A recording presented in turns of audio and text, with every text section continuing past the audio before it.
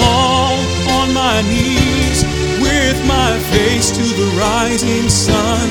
Oh Lord, have mercy on me.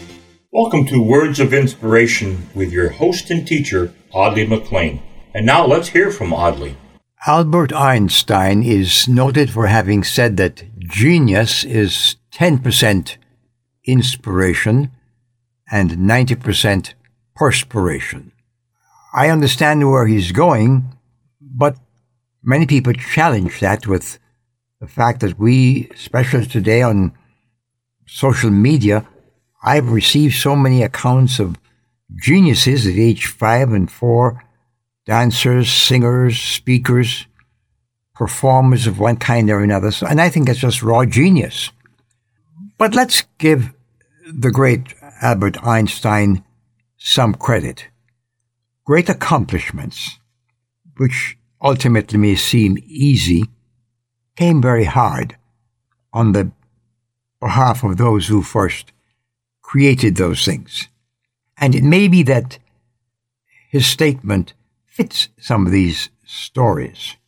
But somewhere in the middle, my friend, I suggest to you there's a place for ordinary people to perform extraordinary tasks. And so, my challenge to you today is attempt something and stick with it. Since this is a Christian Bible-based radio program, let me address those of us who profess to be followers of God in Jesus Christ. There's work to be done. The Lord Jesus says that the fields are white and ready to harvest. For those of us who never grew up near wheat fields, it's probably difficult for us to grasp the magnitude of his statement.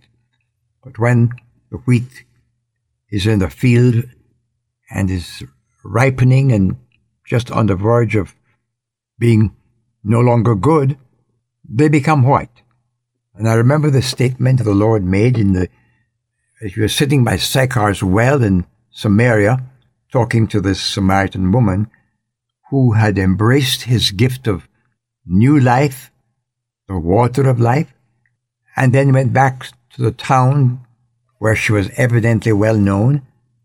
And the Bible said the men came seeking after this Jesus, this probable Messiah that she had found.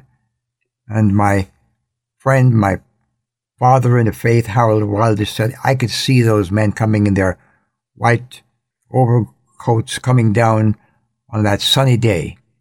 And it looked like sheaves of wheat. And the Lord Jesus said to them, look, the fields are white, they're ready to harvest. However the picture plays out in your mind, it is true. The fields are ready for harvest.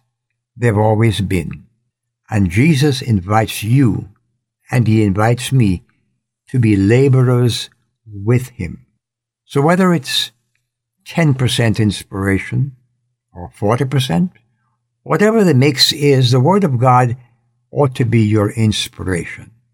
And we made a commitment to the Lord that we would give him everything. So let's go. Let's proclaim the message of hope to a hopeless world, of life to a dying society. God grant it for Jesus' sake. Amen.